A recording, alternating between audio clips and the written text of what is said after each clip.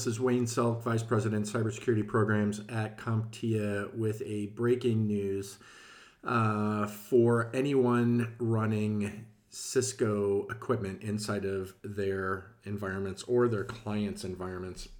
There is a 10 out of 10 CVSS on a Cisco bug, which is CSC WH87343.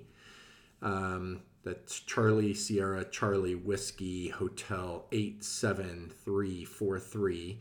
You can find that at Cisco's homepage, Cisco Security and Cisco Advisories, by the way.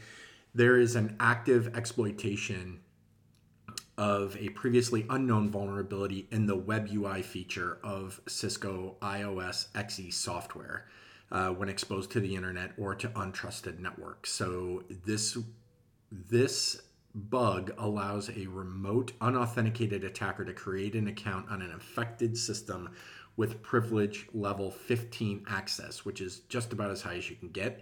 The attacker can then use that account to gain control of the affected system.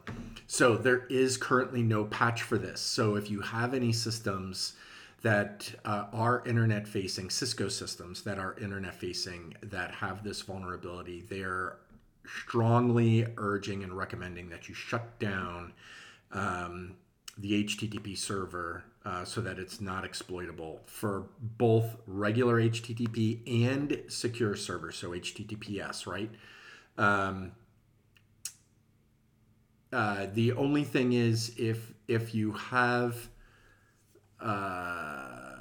in the remarks, if you do have IP HTTP server running and the configuration contains HP active session modules none, then it is not exploitable over HTTP. The same is true if you have secure active session modules none. The vulnerability is not exploitable over HTTPS.